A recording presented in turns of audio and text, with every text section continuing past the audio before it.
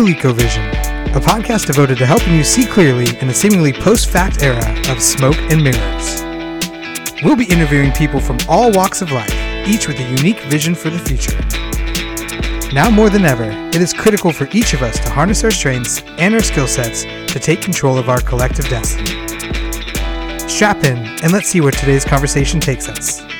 It's time for another episode of ColecoVision. America, we have come so far. We have seen so much, but there's so much more to do. What makes this movement unique is we are taking on the corporate establishment.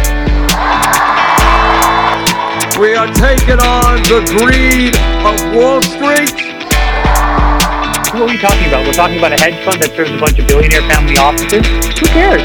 It is a movement which says the United States will have health care for all as a human right. This is our chance to answer that call. Let them get wiped out. Who cares? They don't get the summer in the Hamptons? Who cares? Reclaiming my time. Reclaiming my time. Reclaiming my time. This is about our lives. This is about American lives. And that shows you what one voice can do. One voice can change a room. And if it can change a room, it can change a city. And if it can change a city, it can change a state. And if it can change a state, it can change a nation. And if it can change a nation, it can change the world. Aloha, everybody. Welcome to the first episode of ColecoVision. I'm your host, Coleco Castillo, coming to you live here from my home office nook in Vallejo, California, in the middle of a global pandemic. Couldn't be a better time to launch a podcast. I really do appreciate you guys joining us here on the very first episode. I'm really excited about today's guest. Today I'm going to be speaking with a good friend of mine, Jason Ortiz, from the Minority Cannabis Business Association, MCBA. You can check him out at minoritycannabis.org. We're going to be chatting with Jason today a little bit about sort of his journey into the cannabis reform movement, the work we're doing at MCBA, as well as sort of his background in progressive politics and organizing, and sort of his vision for the future, hopefully post-Trump. So I do want to go ahead and just welcome to the show, Jason Ortiz. Jason, appreciate you joining us. How you doing, sir? Right on. Thank you, Coleco. I'm doing all right. I'm here in Hartford, Connecticut. Mostly my family's been unaffected by all the craziness that's been going on, but, definitely being an organizer in this moment, it's been sort of reimagining how we do organizing and activism. So I'm excited to see, what folks do, but it's been a trying time as an organizer up in the Northeast. I can imagine. There's no doubt that the world is a lot different than it was even 2 months ago. Many aspects of society in our lives we're reconfiguring and figuring out what does the path forward look like. So I would might as well remark on it anyways. You had this really great intro, which we did not discuss before going and recording, but I mean, that's basically now kind of the standard intro for any sort of interview or I guess meeting in the COVID era, huh? Yeah, I love it. Gotta let everybody. I'm inspired. Yeah, absolutely. And I do think it's good to be able to check in with everybody as humans and let them know how we're doing personally. I know it's not the easiest of times. Nearly 30 million people are out of the job over the last couple of months here. Over 80,000 people have died now from COVID-19. It certainly is scary times, but, the show does go on and we do need to keep pushing, especially for the issues, obviously, we're going to be talking about today, which is social equity in the cannabis industry. But first, I want to go ahead and just kind of introduce you, Jason Ortiz, to our audience here a little bit. And I'd love to kind of, share your story with them a little bit about sort of your background and how you came to now be the president of the Minority Cannabis Business Association, which obviously is doing every time I hear it, it even sounds a little wild whenever somebody says it. Because I got my start a long time ago. I'm 37 years old now, but I was 16 when I first got arrested for cannabis possession, simple cannabis possession. I was in high school. It was in the year 2000. It was a little bit before 9/11. As a older millennial, I had 9/11 happen in high school. But the year before that, I was suspended for the entire school year for simple possession of two poorly rolled joints that I had in my pocket. And we got called the construction worker, or someone called security as we were smoking on the way to school. So we got arrested, we got thrown out of school, I got to enter the criminal justice system, where I got to learn some really important terms that I thought, kind of changed my life and made me the activist I was today. And so one of those was the war on drugs. So that there was this whole big machine of different laws that was impacting how certain communities were allowed or not allowed to use drugs. The school to prison pipeline, which was a term that I became intimately aware of once I was thrown out of school for cannabis possession, and then selective enforcement. And so that is the term used that, laws are not evenly applied across all communities. Certain communities are forced to have to deal with those laws more than others. And so when I learned about these different pieces, I realized it wasn't that like me as an individual, Jason Ortiz, made some grievous mistake, but that society decided they wanted to criminalize this behavior, whether it was good for you or not, the behavior itself. And so from there, I was very mad, and I was lucky enough to have the internet around, and I did a lot of research on drug policy. And I came out of it as an activist, and I wanted to make sure that no one else had to go through this ridiculousness that I had to. It was just so disproportionate for this particular plant versus things like stealing or fighting. And so luckily, I was also the beneficiary of the drug policy movement down the road. I was able to go to college because of organizers through orgs like SSDP, Students for Sensible Drug Policy, that changed a very specific law, which was the Higher Education Act's federal aid elimination penalty. It's a big mouthful that basically was the law that denied people financial aid if you had a drug arrest or conviction. And since somebody had changed that after I graduated from high school, I was actually able to go to the University of Connecticut and join SSDP and get financial aid. So I was both negatively impacted by the war on drugs, but then also very positively impacted by the movement to end the war on drugs. And so when I got to see how all sides of this equation impacted my life, it was clear that this was going to be something I was going to be working on for a long time. But I didn't see myself at the time thinking of it in a business sense, or at least a legal business sense. I had been a cultivator, and I had continued to consume and sell weed and cannabis ever after that. Like, the suspension definitely didn't stop that part of my interaction with the plant. It just made me more political about it. And so now, moving a little bit forward to where we are now with MCBA, I was lucky enough through SSDP to meet a fantastic woman named Shalene Title, who's now the Cannabis Commissioner in Massachusetts. And she recruited me to MCBA in order to draft our first model policies. And so I was getting frustrated as I graduated, left college, actually went to do some work in the ending the death penalty movement for a few years immediately after college. But as I was doing that work, I noticed the cannabis industry was booming, and Colorado happened, but it was Ohio that tried to legalize, and only a very few number of people were going to own the entire industry. That I realized that the movement was taking a detour from where I wanted it to go. And so from there, I connected with Shalene and asked her kind of what we could do about it. And she recommended that I join MCBA, help her draft model policy that we could push throughout the country. And we did. We were able to have that first policy summit actually 1 week after Trump got elected. So that was another time of great shift in perspective and re-understanding of the world that we were in. And so from there, I've been able to work on cannabis equity policies across the country, and eventually became president of MCBA now in my, I think it's 4th term on the board. So it's been a wild ride. It's definitely been something that has stuck with me since a very long time ago. And it's been with me as an activist. There's the idea of drug policy, since I've been very young. So I'm excited to see now we're in sort of a different phase of the movement than we were when I first joined SSDP. Cannabis is legal a lot of places, sort of.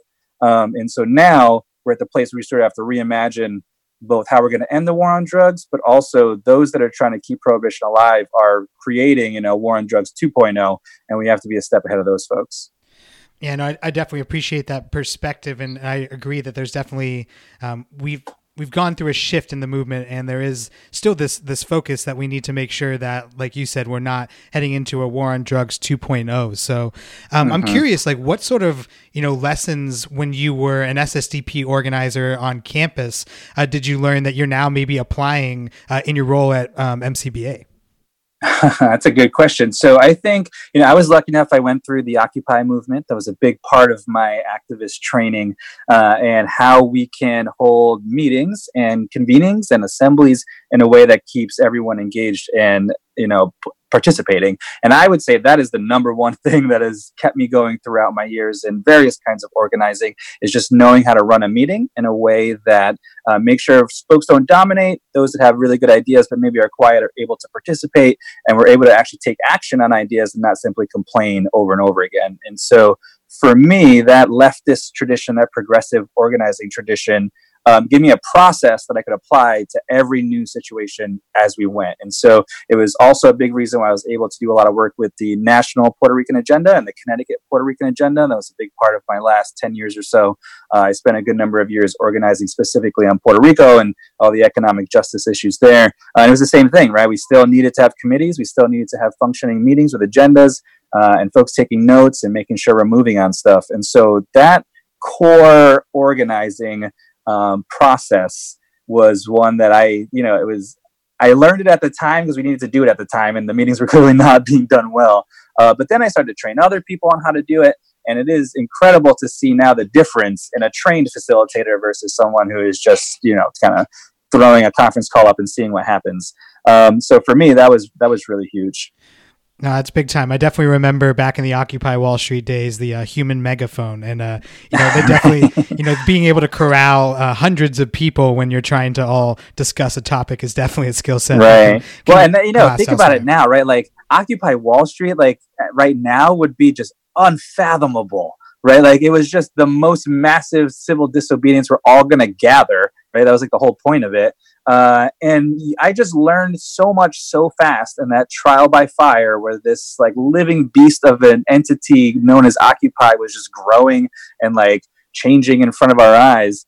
To think about how it would happen now is just, it would be I don't know how the state would respond, I guess, right? If folks started setting up camps and things like that. Yeah, for sure. But the rapid training of each other that happened during Occupy, I think, is something that is left, is an undersold gem there of that movement that created so many other organizers that are now part of Bernie's campaign or were part of Bernie's campaign.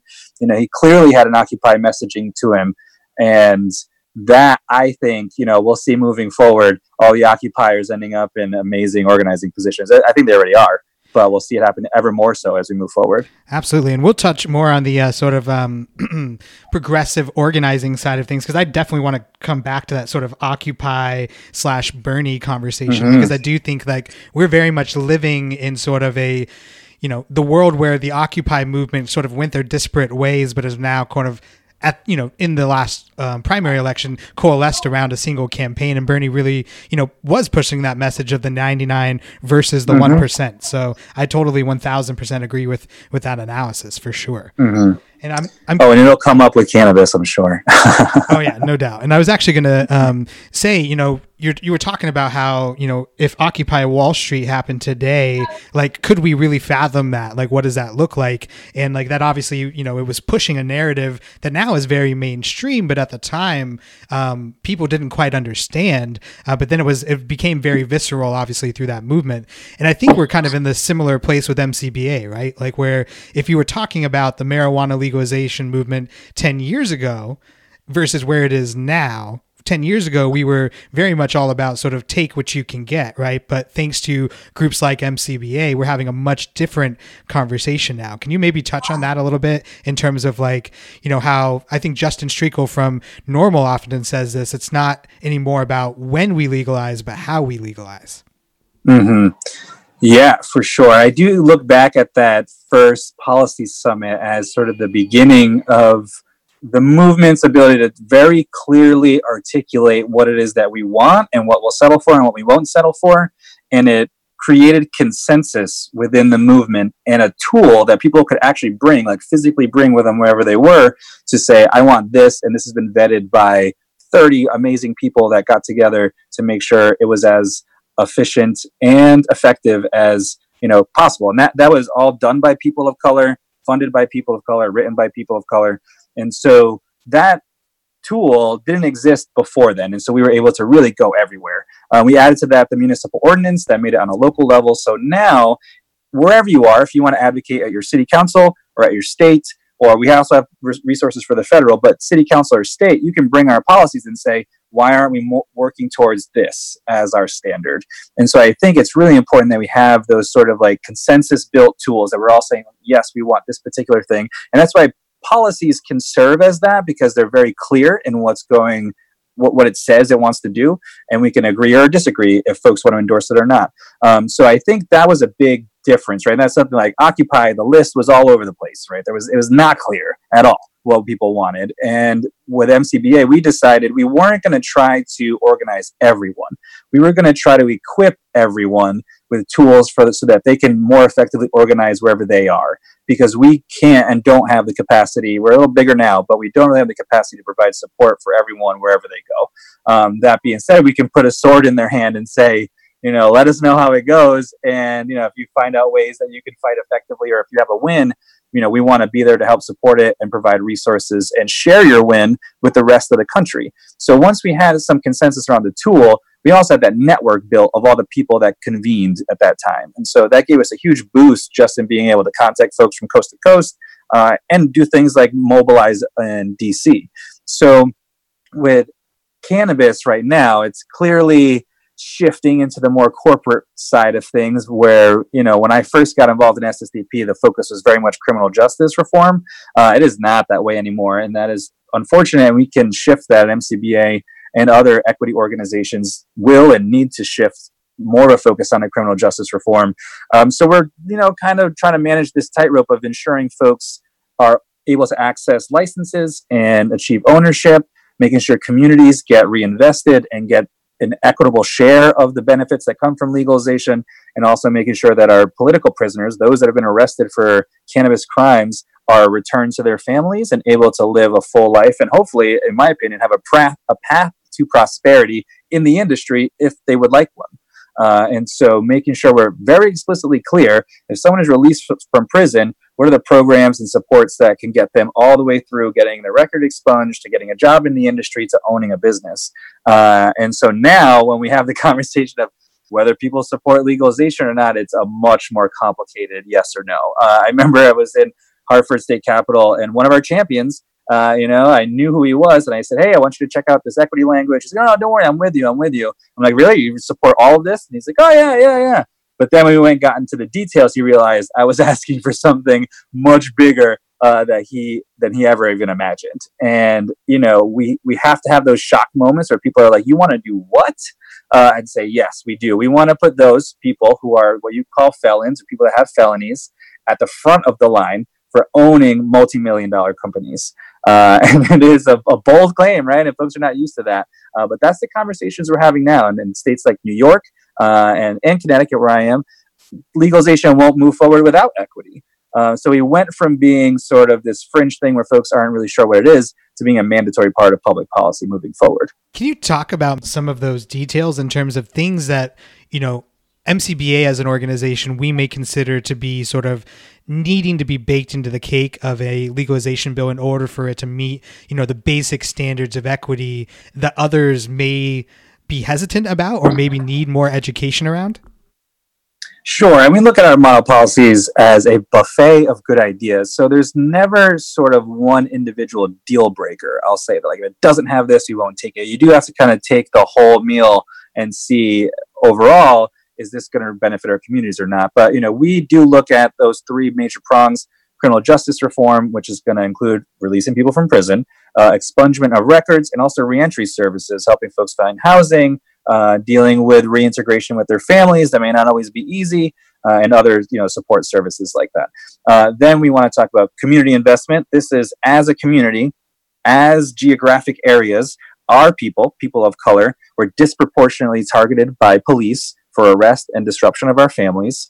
And that caused both social, emotional harm, but also economic damage in untold amount. And so we want the state to admit that happened. The data is over and abundantly clear that it happened, but we want the state to admit that they made a racially motivated decision to disrupt our communities and put money in to heal the damage done by the war on drugs. And so that is a big one that is hard to do effectively. that folks will definitely have difficulty at state legislatures ensuring the money goes where it needs to go. But it's a conversation that has to be part of the conversation, no matter how difficult or challenging implementation might be. And then lastly, it's ownership. And that is who gets to actually own the businesses that are going to be created after prohibition is ended, how those businesses are shaped, how much it costs to start a business, and whether or not communities that were impacted by the war on drugs will be able to enter that industry.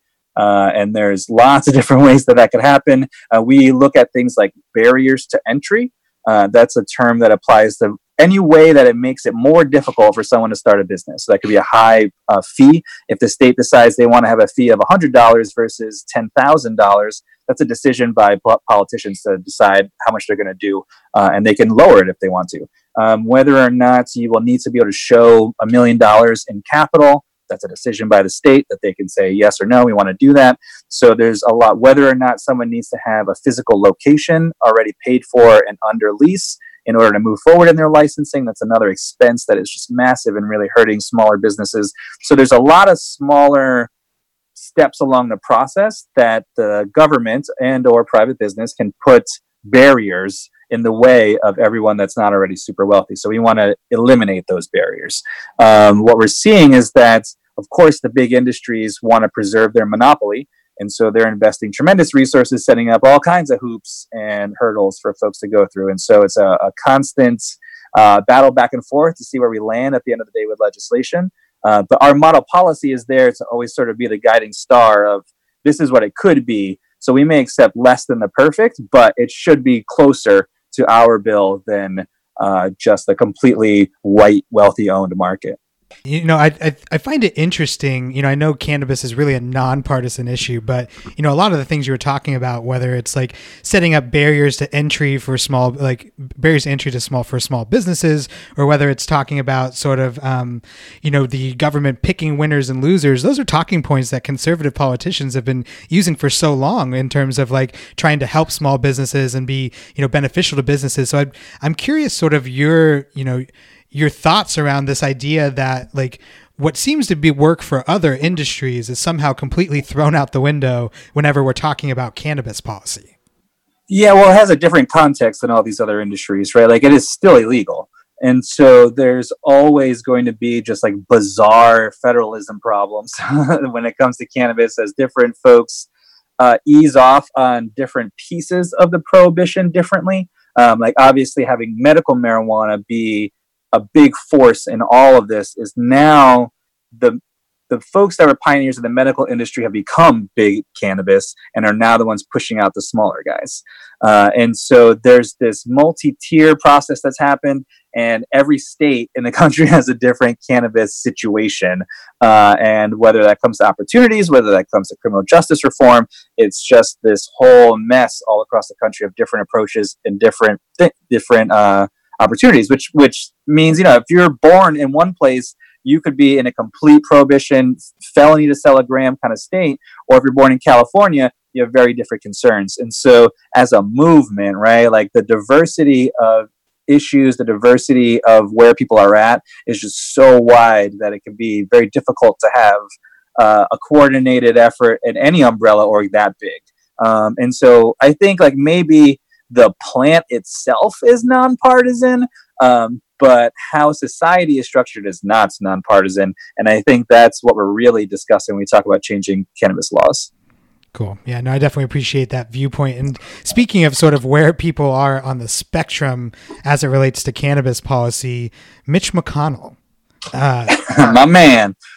Gotta love him. Senate Majority Leader Mitch McConnell today actually came out and gave a statement because the House Democrats had introduced their latest COVID-19 relief bill in the House, which the Republicans are obviously not feeling good about. But McConnell actually took time out of his day on the Senate floor today to call out provisions of that bill that were specifically put in there for the cannabis industry as it relates to safe banking. And he went even a step farther. He actually called out the provisions that MCBA helped get instituted into the safe banking language long before the COVID relief bill that has to do with equity businesses and their access to federal regulation. So I'm just going to read a little bit from Marijuana Moment, the headline being Mitch McConnell and other GOP lawmakers slam marijuana banking provisions in coronavirus bill. Senate Majority Leader Mitch McConnell complained in a floor speech on Thursday the House Democrats were pushing for diversity detectives to study equity in the marijuana industry as their latest coronavirus relief package. Like several other GOP legislators in recent days, the Majority Leader said Democrats were making partisan demands in the new legislation filed this week, and he zeroed in on a specific part of a section that would protect banks that service cannabis businesses from being penalized by federal regulators. So, Jason, I'm gonna go ahead and play this clip from Mitch. It's a little less than 60 seconds, then we'll go ahead and get your response on the other side. Sure. Or not. And then, Madam President, the cherry on top.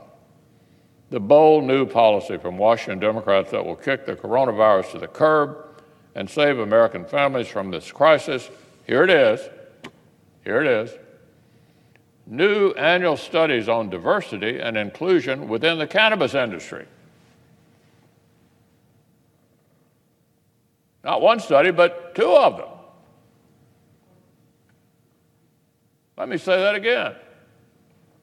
The Democrats' supposed coronavirus bill includes taxpayer-funded studies to measure diversity and inclusion among the people who profit off of marijuana. The word cannabis appears in the bill 68 times, more times than the word job. All right, that's probably enough from Mitch. But Jason, what do you think about that when he's calling out? Well, that's great. I mean, I didn't know he'd done that. I'm like, man, I got to make a press release about this. But I think, I find it interesting that it is mainstream to the point now where we are debating it in the terms of, disaster relief.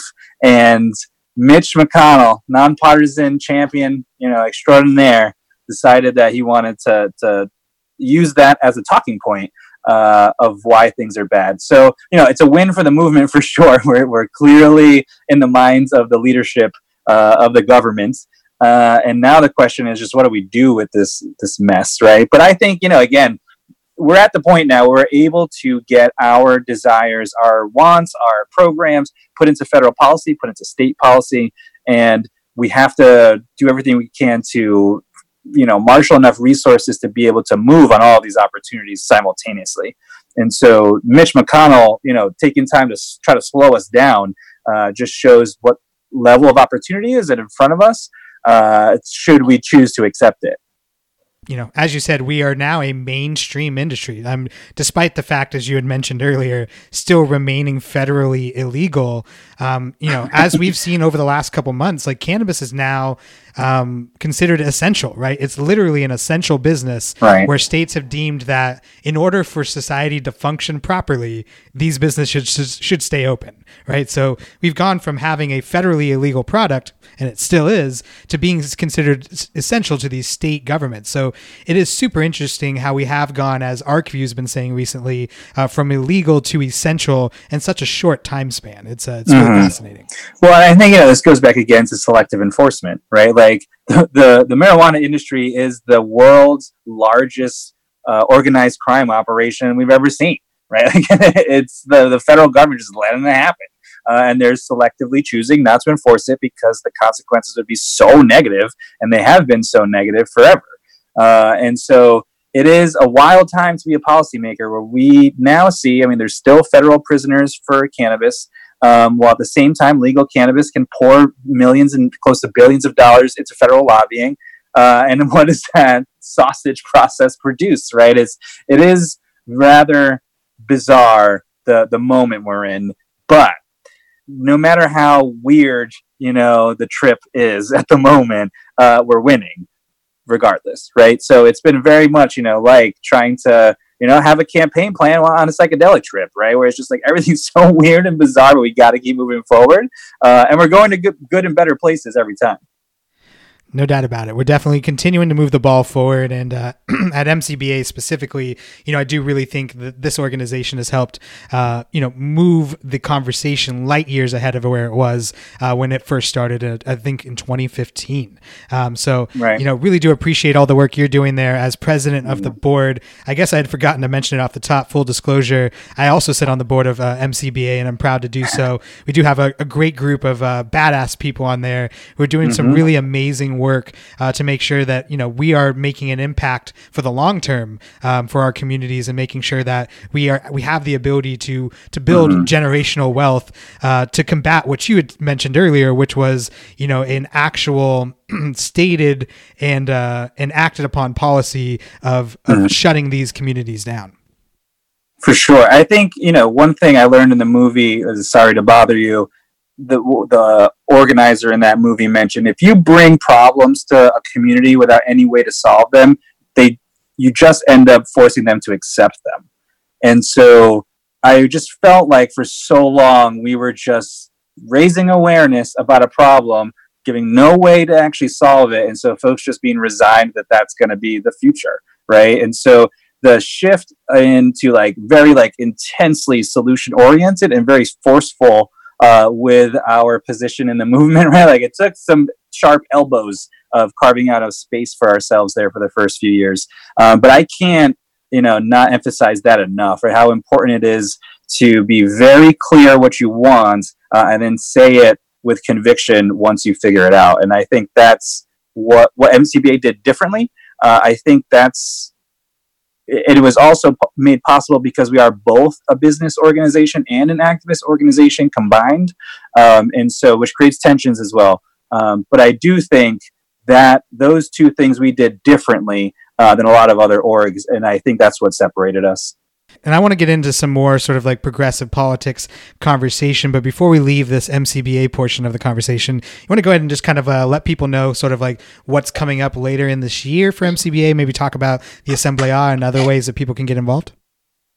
Sure. I mean, we got all kinds of stuff going on. It's been an interesting time to be quarantined because it means we get to plan future events, at least digital ones. But I think for us, it's really an intellectual challenge of bringing the movement together to rewrite our state model bill. And again, to build consensus, which that we can do digitally. It's not as effective as when we come together to do it in person, but the ideas, the laws, the policies, the problems, all of those can be discussed over Zoom, over conference calls, and we plan to do that. So we're looking to have for the fall, for September 1st or so, a brand new, fresh state model bill that will include all the most modern adaptations of cannabis equity that we can find in places like Illinois and Minnesota. And that will be, my personal big focus as far as making sure we're advancing the conversation continuously. That being said, as a Latino, I want to make sure that my people are not left out of the conversation academically or in the business world. So we're going to be hosting our first international event, the Asamblea Internacional Canábica. I did it pretty good. Sometimes I get a little tripped up on it. My Spanish isn't totally great. But it's going to be an international event where we talk about Latin America and the war on drugs impact on Latin America, the opportunities in cannabis in Latin America, and the amazing cannabis culture in Latin America. And so it's looking like it's going to be around September 18th. It's going to be a digital event.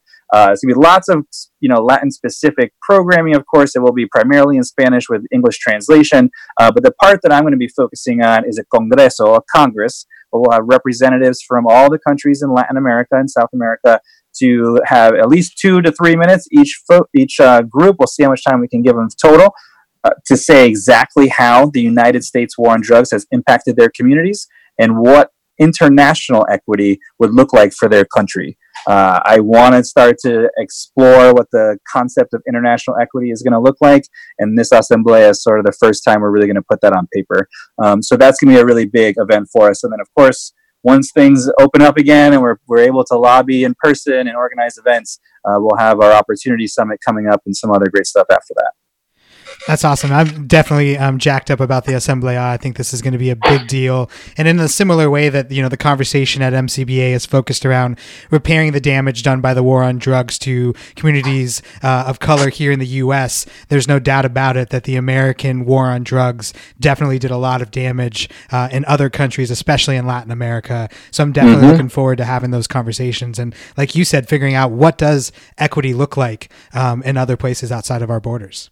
For sure. I mean, it directly impacts the immigration conversation here in the United States, right? Like what we did to Mexico is, horrific. Countries like Colombia and the war on drugs over there that was also focused on cocaine, and defoliating entire sections of rainforest in order to fight the war on drugs, right? Like it's just as bad, if not worse, in Latin America, what we did. And we're also seeing places like Colombia, Bogota, and shout out to Carol Ortega, who's helping us with the Asamblea and all of her fantastic work. But it was also part of the peace agreement between the FARC and the Colombian government to ensure that cannabis farmers were going to be able to continue to farm and continue to sell and provide for their families. And so the transition away from a war on drugs economy has very real consequences for folks that are currently in the manufacturing creation of cannabis or other drugs. And so getting equity right could mean the difference between peace and war in a country. And I think we have to understand that that is the scale of impact of these policies. It's the scale of impact of the decisions that folks like Anslinger and Nixon made.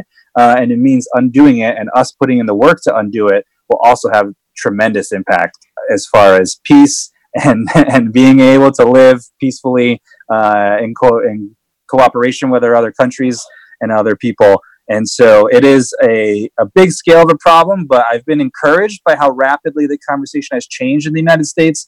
I can say that the equity conversation in the United States is impacting those countries already. I was fortunate enough to be able to go speak in Bogota twice at events out there, and they are very interested in seeing how their movements and the local farmers there, the local growers, the folks on the ground floor can replicate our work and make the same demands of their government. And so it's very interesting to see how, one meeting in DC that happened after Trump got elected ends up rippling out and affecting international drug policy.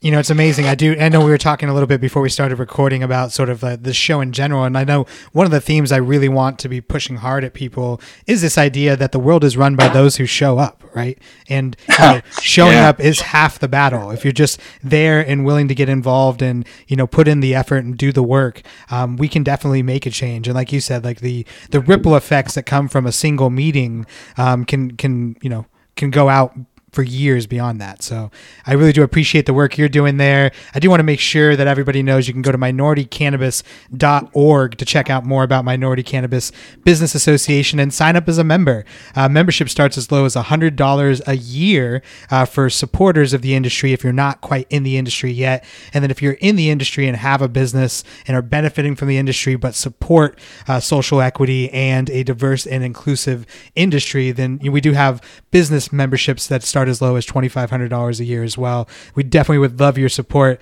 Also check us out on IG at Minority Cannabis and all the other social platforms as well. So, I really appreciate all the work, like I said, you're doing there at MCBA, Jason, but I know, that's not all you do. You also, I don't talk about just weed all day. Right. Well, you're also, in the mainstream political world. Like you said, you live in Connecticut. I know you've spent some time doing campaign management for a lot of campaigns and things along that side. I'd love to learn more just about your background as a campaign organizer itself, and then just sort of maybe get your thoughts on, how people can get involved even at the local level. I know you've done a lot of, city council or mayoral style campaigning as well. Yeah, so I was a movement organizer first, and then I just was always interested in elections and politics. I always thought it was clearly when the public is going to have their conversation about different policy issues, and so it always made sense to me to be doing both. I never really understood folks that were like, I don't work in electoral politics, I only work in this side, or vice versa. So when I was in college, I ran for state rep, was one of the first sort of main electoral work that I did. And so, it's a small college town. It basically has a small little branch of the adjoining town as part of the district, but it's mostly the college. And so I ran as an independent, and the Democrat that I was running against, generally speaking, he was a nice guy and we were fine, but I definitely made him really nervous because I was getting out there and really just like putting in a lot of work, and I had lots of people involved.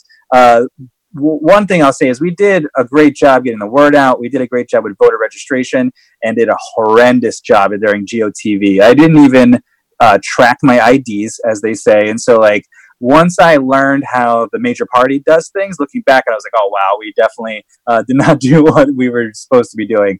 But it was a good experience, right? We lost. I got 15% of the vote as a college student with no party backing. And raised about $10,000. It was a huge amount. I felt like solid. At the time. Yeah, for sure. Yeah, and it was interesting because I was still a student, and I was still in SSDP actually, and I had posters of me in classrooms and shit. And so it got, by the end of it, I was over it. Like I enjoyed it very much. It was fantastic. It was a lot of fun. I was able to do this thing called camp partying that my opponent was not, but I could go to all the college parties and give out my literature and talk to people at parties. Because when you're running for office, it's hard to find big groups of people that you can introduce yourself to quickly. But as a student, that was not a problem. I could actually get in front of lots of people very quickly. It was just maybe they weren't in the best shape to get a political message. But regardless, we were able to really explore lots of things there. And it was interesting to see also like some of the more far left friends I had sort of disavow me for a time because I was becoming part of the machine. And then, how other folks that gravitated more towards more mainstream politics actually got closer to what I was doing at that time.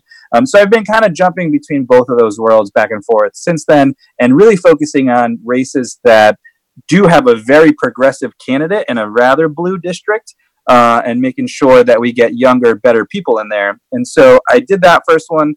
Then I had a friend who decided to run for state rep but couldn't find a campaign manager, and eventually he was in a tough spot, and so he called me. He was like, hey, I just need someone that knows how to organize, and he hired me. It was my first time. I got $2,000 for my first campaign gig. I horrendously undercharged, but now that I know.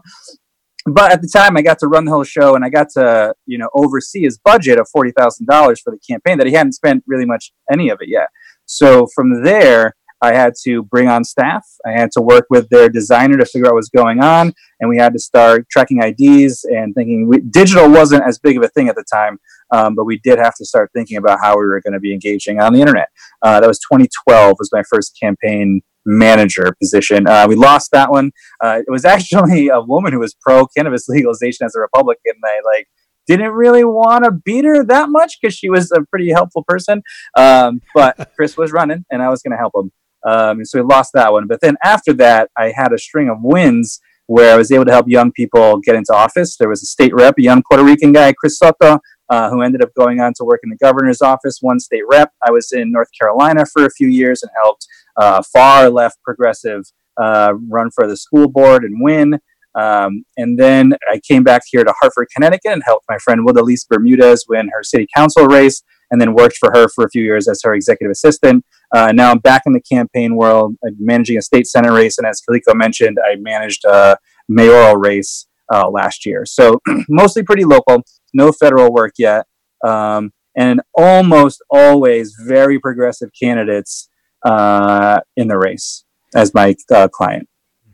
What have you found, as you're kind of, helping organize for these campaigns, talking to voters and getting out there and pushing these progressive policies? What are some of the lessons maybe you've learned in chatting with voters that what are the messages that resonate? What are the things about progressive policies or progressive values that seem to do well with voting?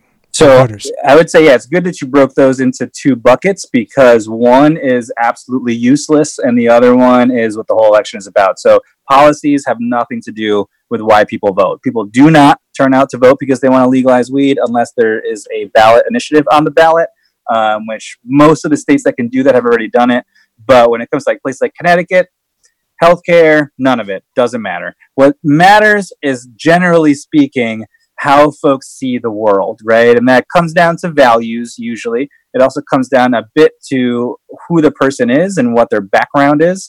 And it also how the various numbers play out in your town. And so if folks are already accustomed to the Republicans always winning, even if you have a good amount of Democrats, they probably won't turn out. And so there's just a ton of different factors that really have little to do with what most people might think of like politics. The other piece of it is, your candidate is super, super important. Whether or not you can get them to put in the effort is going to make a big difference. But the machine of contacting people and recording your contacts with people and identifying who is your supporter, who is not your supporter, and who is able to be swayed is 99% of the campaign. Whenever you have a situation where most people don't vote, that means that the election will be a turnout election. Whichever side turns their people out more will win. Well, all elections are less than 50% turnout elections except for the president.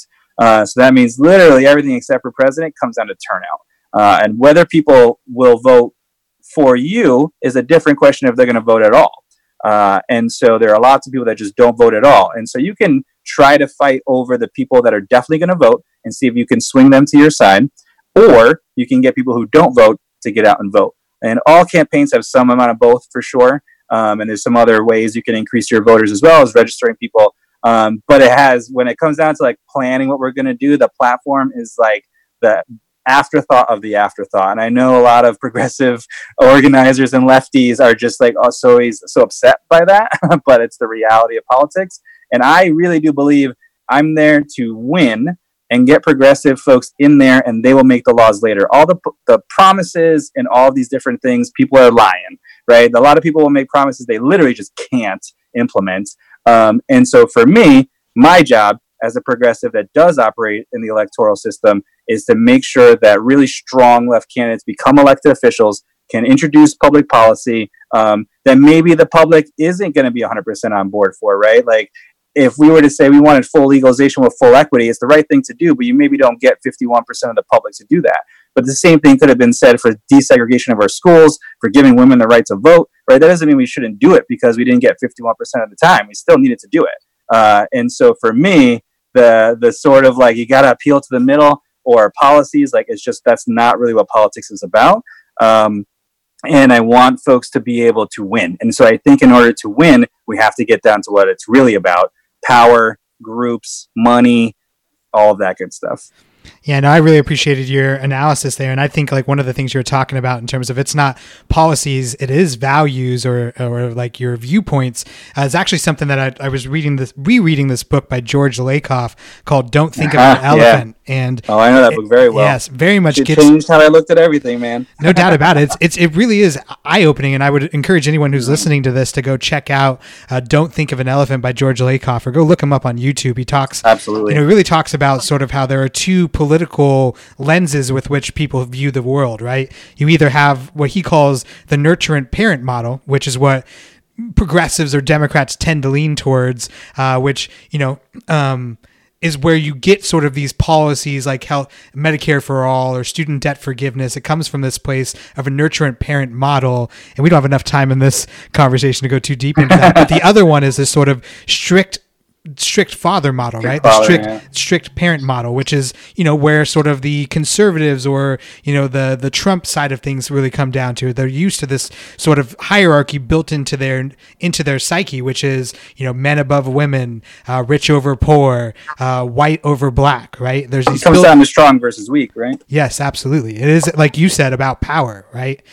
So I do think it's really interesting that, so often progressives, and we even saw it in the Democratic primary this latest election, where Elizabeth Warren, her whole motto was, "I have a plan for that." Right now, she's also nobody cared. She's also although she didn't win the nomination, she is somebody who also appeals very much to that value set of voters as well, which is why I do think like she does do well in progressive circles as well. But I do find it fascinating that we as lefties and as progressives are just kind of, we're dumbfounded when people don't understand that the policy is the right policy. And sometimes it is because we're not leading from this value set that we're talking about. Well, I think, I agree with that. I also want to point to, Lorenzo Jones from Catal, he's a good homie of mine. He's been doing a lot of work. We're trying to close Rikers.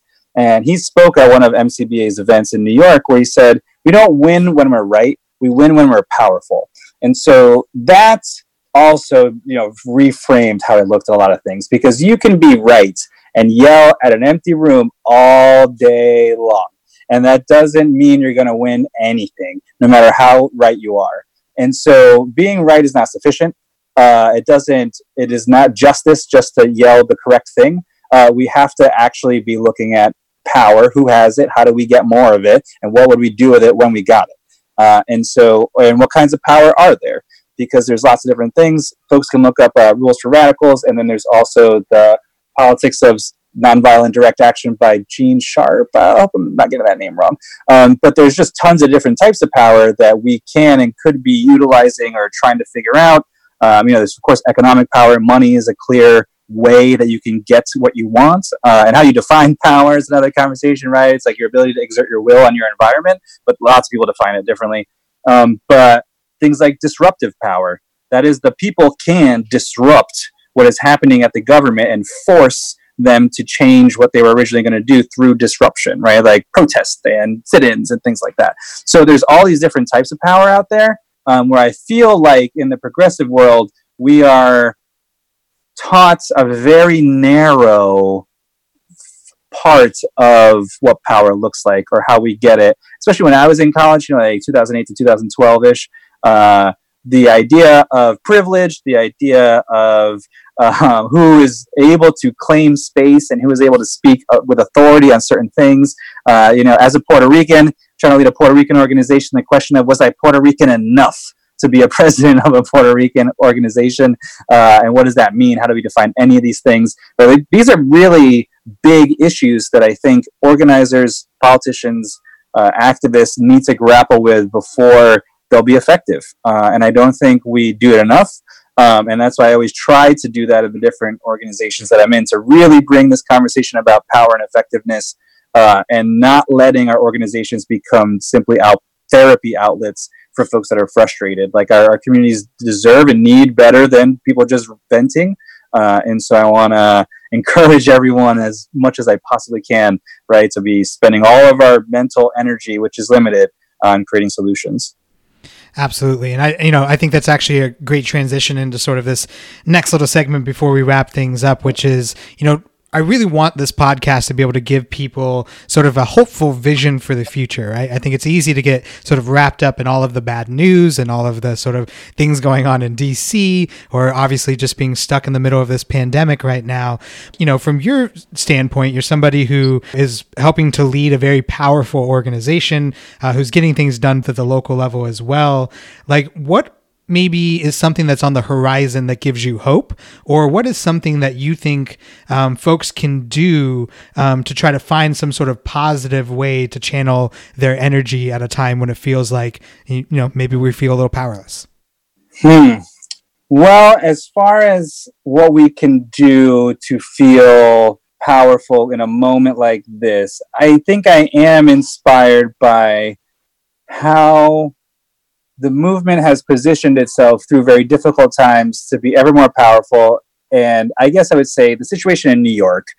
So in New York, legalization is being hotly debated and there's lots of proposals, but it is clear that the demand for equity is holding up New York legalization. And that means that the Black women who are leading the Black and Puerto Rican caucuses in New York are powerful enough to shut this whole thing down unless we get what we want. So that is reassuring. Seeing safe banking in federal legislation, so quickly, I think is also, it's clear that we're having an impact. And it's sometimes hard to know how powerful you are when the rest of the world is just in flames around you. But you find out when you start to pick a fight. And I think having seen how when MCBA decides, all right, well, we're going to invest some resources in New York and we're going to bring people with us and we're going to figure this out, the number of people that are ready to throw down with us is bigger and more powerful than ever. But also every time it happens, it's bigger than I expect. So, having a stronger movement backing you up is a position I don't think we were in 4 years ago. And now, with everything that's going on, as far as issues go, even cannabis is getting continuously stronger and equity is getting continuously stronger, where equity organizers are the ones leading a lot of these discussions around what legalization will look like and stopping it if need be. So I'm very inspired that we're in that spot. and then we're able to take a stance and pick a fight wherever we need to, and sort of, sound the alarms that this is where we can leverage the national movement on a local space. And it's places like New York that if we do leverage that, it'll change all the other states, right? Every other state will have to readjust to how New York's new reality is.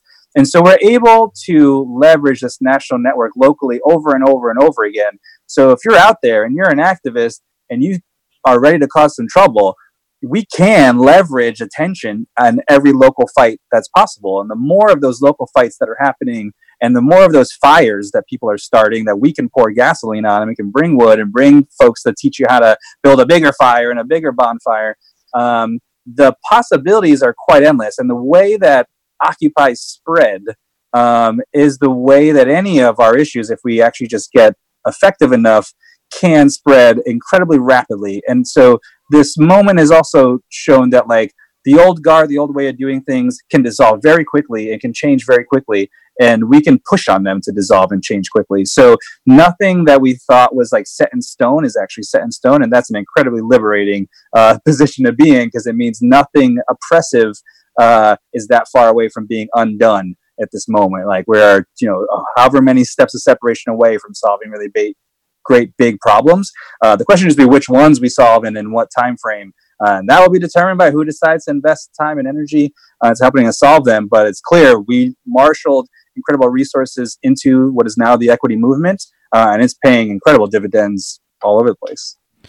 I love it, man. I appreciate you leaving us with some good positivity there. I definitely agree that we're in a position to be able to, as Representative John Lewis calls it, raise good trouble, right? And I'm very lucky and honored to be able to be on the board of Minority Cannabis Business Association with you, good sir, and be causing the good trouble that we are. And I really do appreciate you joining us on this very first episode of ColecoVision and letting us learn a little bit more about yourself, sort of your background getting into this industry, and also how people can get involved and how the progressive left can organize to more victories, which leads to better quality of life in all of our lives. So I appreciate you joining us, my man, and all the work that you're doing. You too, brother. I'm glad to be doing it with you as well. We got a lot of work to do, but we'll get it done.